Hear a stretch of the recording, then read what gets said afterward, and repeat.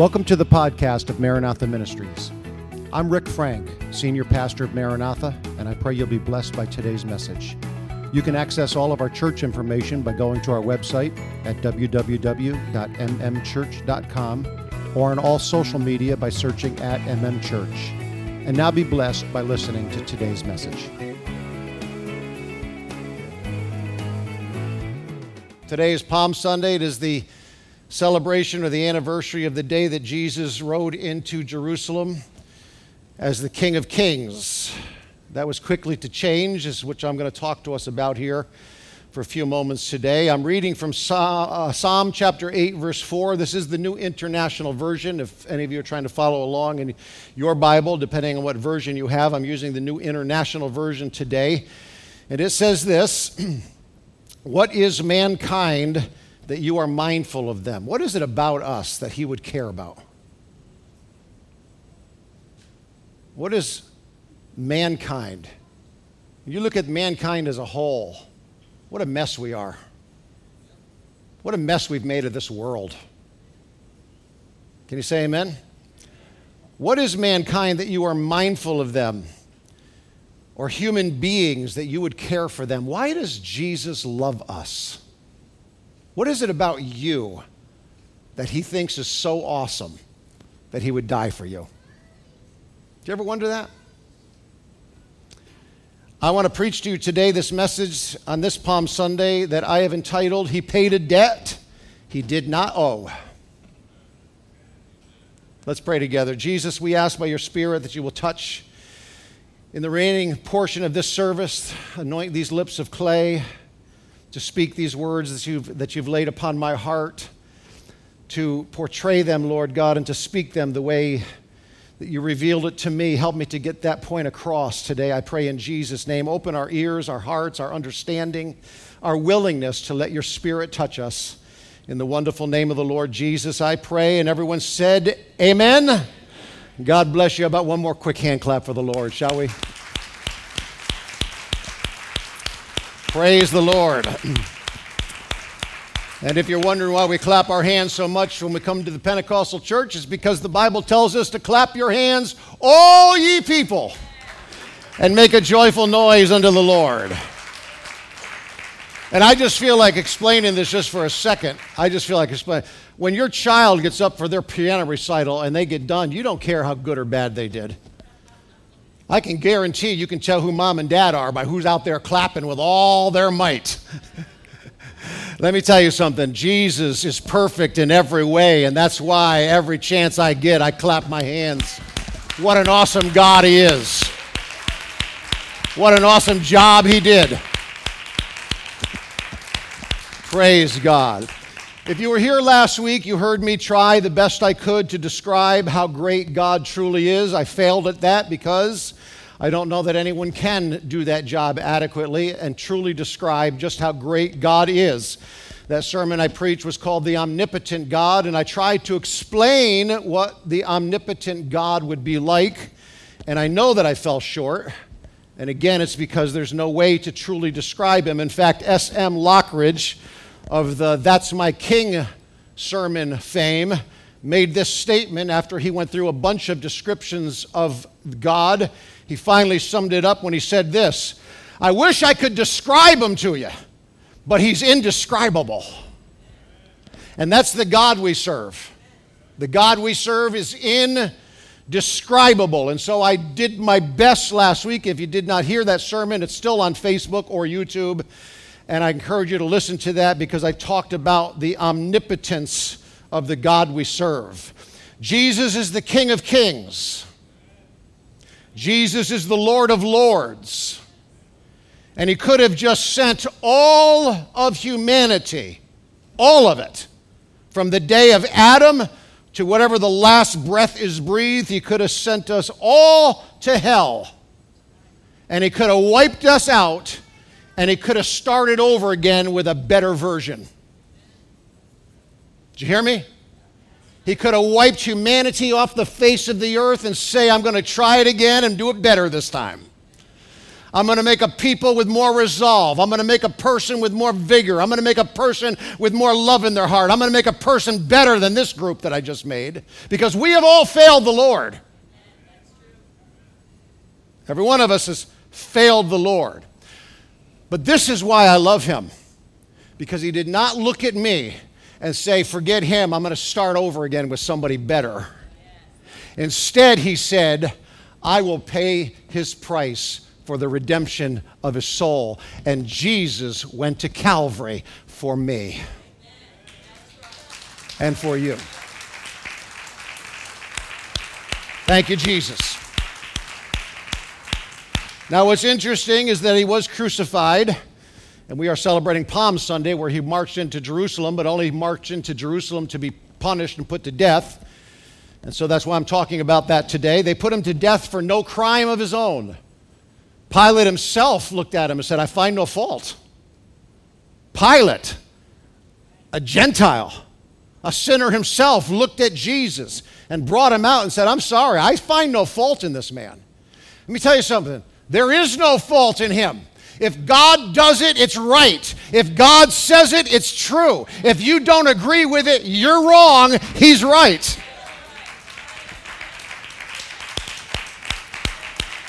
Amen. But they put him to death anyway, for no crime at all. No crime that they could establish, no crime that they could accurately accuse him of. In fact, the only crime that he did and caused in their eyes was that he disrupted the religious system of the day. That was his crime. He disrupted the religious system of the day.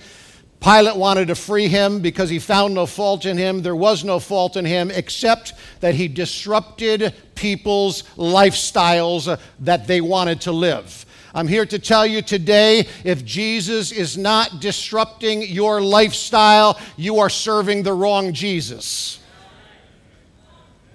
Because all have sinned and come short of the glory of God, and all of us need to have our lives disrupted and put back on the straight and narrow. Praise God. And when Jesus disrupts your life and brings you to the place where you realize I need to be born again, don't think it's all over. It's only just begun, because Jesus needs to be allowed to continuously disrupt our lives, because we have a tendency to gravitate towards sin. We have a tendency to gravitate towards what's wrong.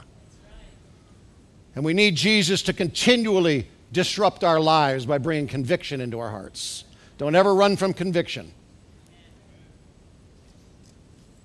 If Jesus doesn't continuously disrupt your life, you're serving the wrong Jesus.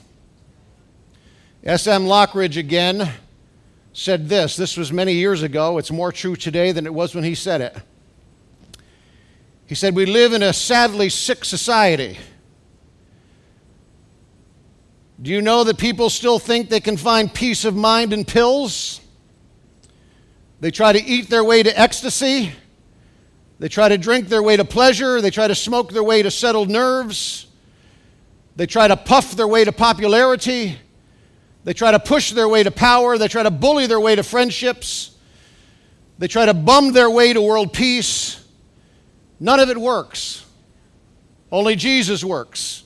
He went on to say, but I know where a poor man has a chance. I know where a sick man can get well. And I'm talking about spiritual sickness. Can get well. I know where an ignorant man can get wise. I know where a bad man can be made good, and where a good man can be made better, and a dead man can be made alive. It's all in Jesus Christ. Praise God. Now, the God I explained to you last week and talked to you about last week is a spirit. God is a spirit. We all know that God is a spirit, right? God is a spirit. In fact, 2 Corinthians 3:17 tells us that the Lord is the Spirit. And where the Spirit of the Lord is, there is liberty. I feel Jesus in this place today. I feel the liberty of the Holy Ghost. My friend, if you need to be set free, if you need to be broken, if you need your life put back together, if you need your heart healed, your body touched, you're in the right place, because where the Spirit of the Lord is, there's liberty. Spiritual liberty, physical liberty.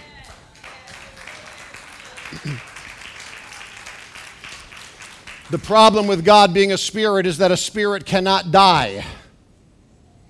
In fact, people don't realize this.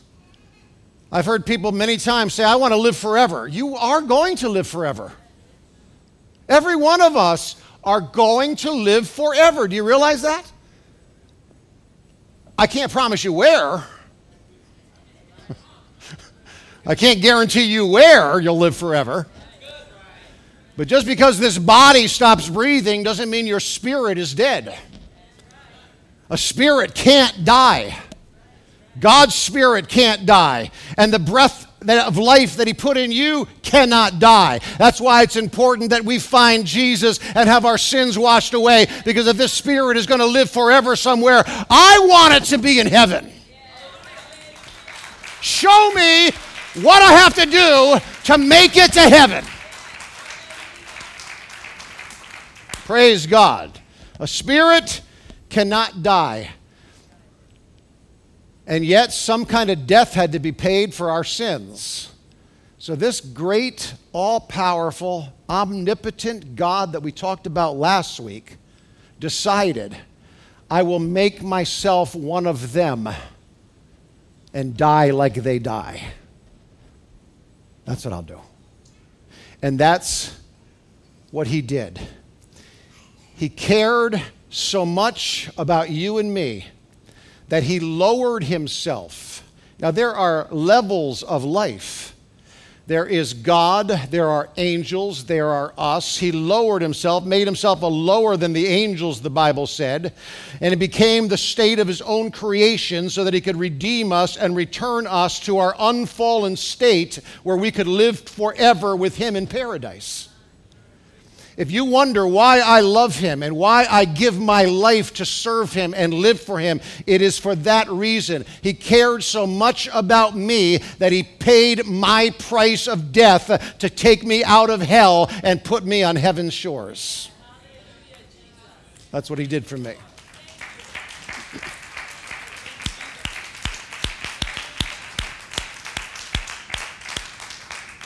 Someone said He paid a debt He did not owe.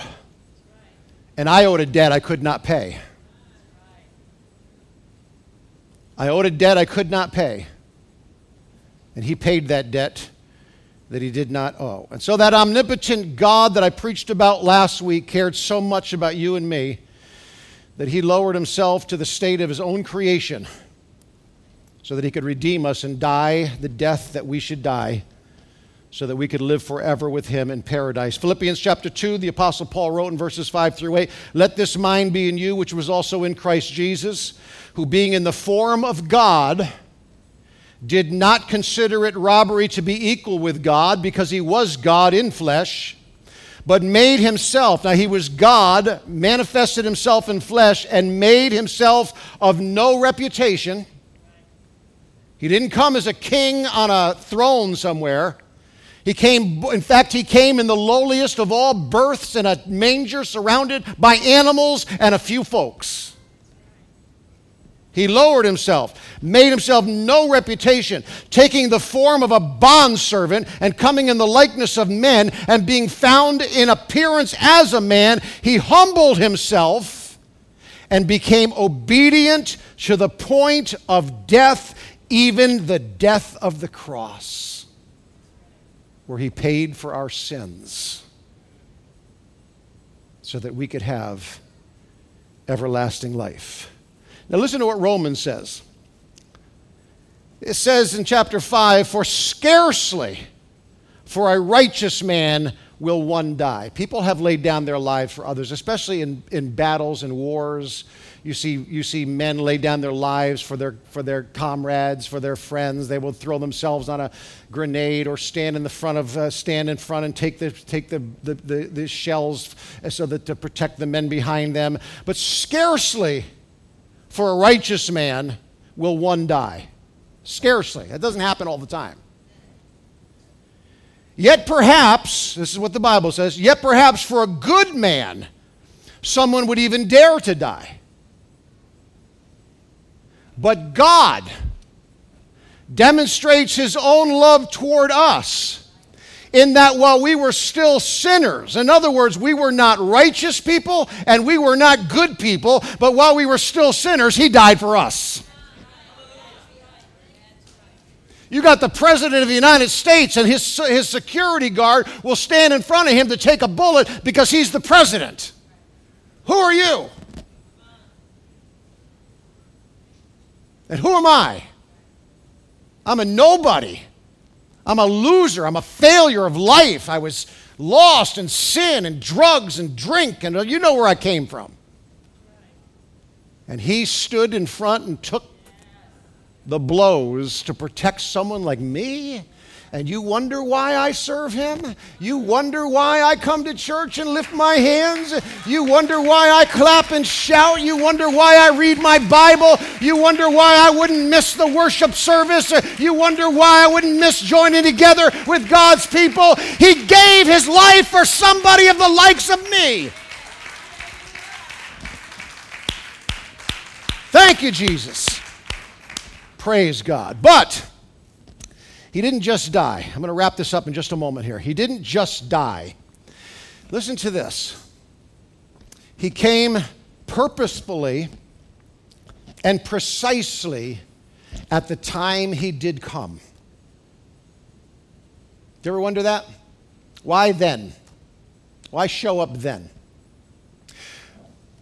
We know about capital punishment. Some of us believe in capital punishment. Some of us don't, whatever.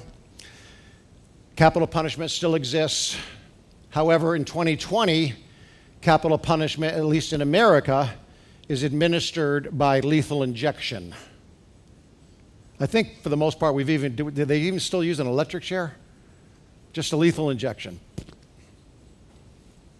Take a shot and fall asleep. That's what happens. You take a shot, you just fall asleep. I mean, it's cruel. Don't get me wrong. I'm not trying to make light of it. But it's relatively painless. Why would Jesus not come at a time like this to give his life for us? Why would he not come here when, if they'd accused him of being the awful person that he was, that they would have put him on death row and serve him food for 6 months until his time's up and then give him his last meal of choice and then take him in and just give him an injection and let him fall asleep? Because sin is uglier than that. Sin demands a crucifixion. Jesus chose, out of all time in all of human history, he chose to come and die for the sins of humanity at a time when crucifixion was the mode of capital punishment. Because that's how bad living outside of heaven would be for you and me if it weren't for him dying for our sins.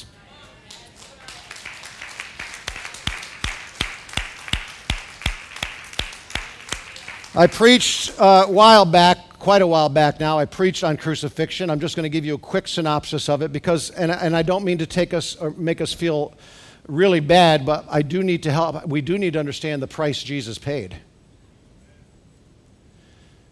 When you die by crucifixion, you do not die from blood loss. One of two things puts you to death on a cross, either exhaustion or asphyxiation. Real quickly, this is what happens to a man that's crucified.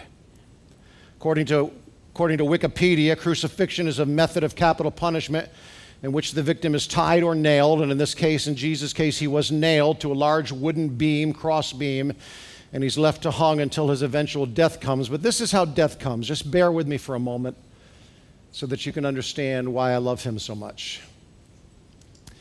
When a person is crucified, his feet are pinned to the cross and his hands are pinned to the cross. You cannot, so you're pushing up with your legs to hold yourself up. That's how you breathe. But as your legs become weary, you start dropping down and your arms get pulled up and your lungs won't expand and you start to suffocate. And just about the time you are unconscious and ready to die, your body kicks into instinct mode and your legs push you back up and you gasp in life-giving air, which is the worst thing because you just want to die, but you instinctively push up, and now it starts over again, and you hang by your hands until your arms can't handle the weight anymore, and you start to slouch back down and you start to go unconscious, and then your legs push you back up instinctively, and this goes on hour after. You don't bleed to death.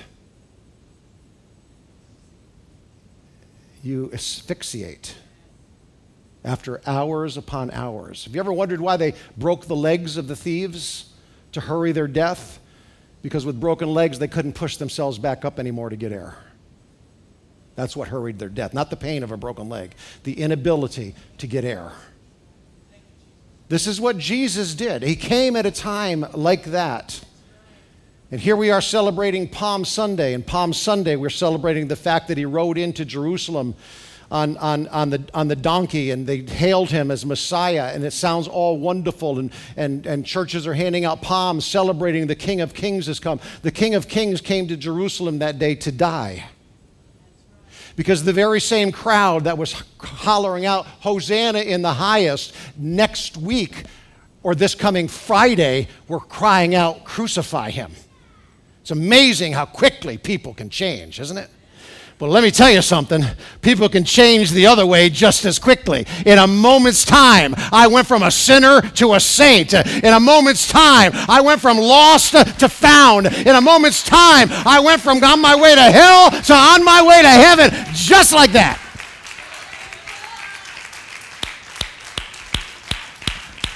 Praise God. Praise God. So that's really what Palm Sunday is all about. Last week I talked about the omnipotent God. This great God became this man to do this. Next Sunday we're going to talk about his resurrection. They thought they killed him. Oh, you don't kill God.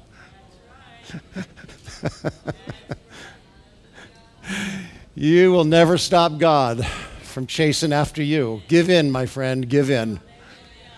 Let him disrupt your life. Let him change your ways. Let him change your thoughts. Let him change your mind. He's going to get you sooner or later.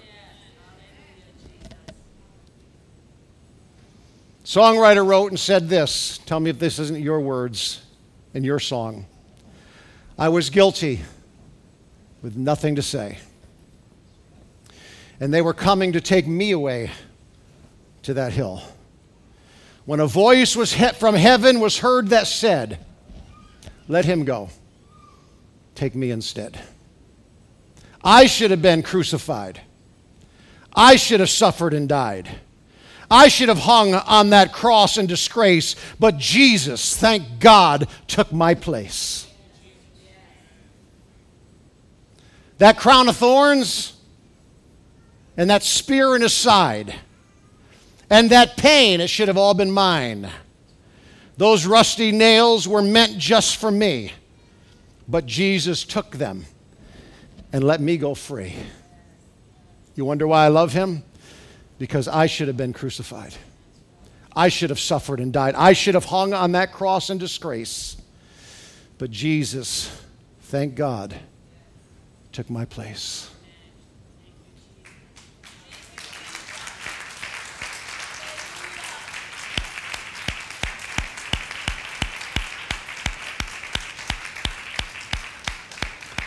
And so on that day, they cried out, Hosanna in the highest, only to change their tune to crucify him. I want to do just the opposite. I want to come from that lost sinner that didn't care one iota about Jesus or the things of God or church attendance or anything to do with it. I want to go from that side of things to this side where I'm crying out, Hosanna in the highest. They went from Hosanna in the highest to that. I want to go from that to Hosanna in the highest. Can you say amen? Because he didn't do it for himself. He did it for you and me. One last verse and then I close. Hebrews chapter 12 and 2 tells us to do this. Look unto Jesus, who is the author and the finisher of our faith, who for the joy that was set before him. What joy? What did he get out of Calvary that he didn't have before Calvary? He was the Lord of heaven and earth before Calvary. He owned the cattle on 1,000 hills before Calvary. The earth was the Lord's and the fullness thereof already before Calvary. What did he gain by going to Calvary?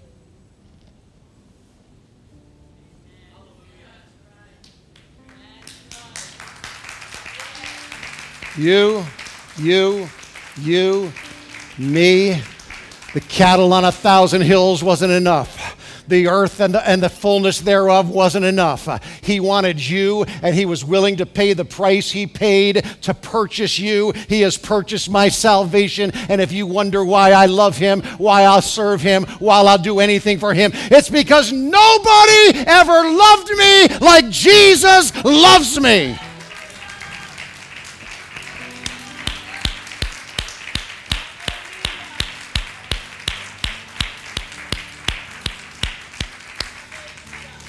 And that's why I love him. And if you want to surrender your life to him and say, thank you for loving me, I want to love you back, this altar is open. And I say, thank you, Lord, for saving my soul and for making me whole. Come, stand before your master and say, thank you, Jesus. Thank you for listening to the Maranatha Ministries podcast. If this message touched you, please make sure to subscribe for more sermons from Pastor Frank and the ministry team here at Maranatha, as well as follow us on our social media platforms. We are located in Schenectady, New York, and if you are in the area, we invite you to join us during our weekly Sunday service starting at 10:30 a.m. We look forward to you joining us again next week for another anointed message. Thank you, and God bless.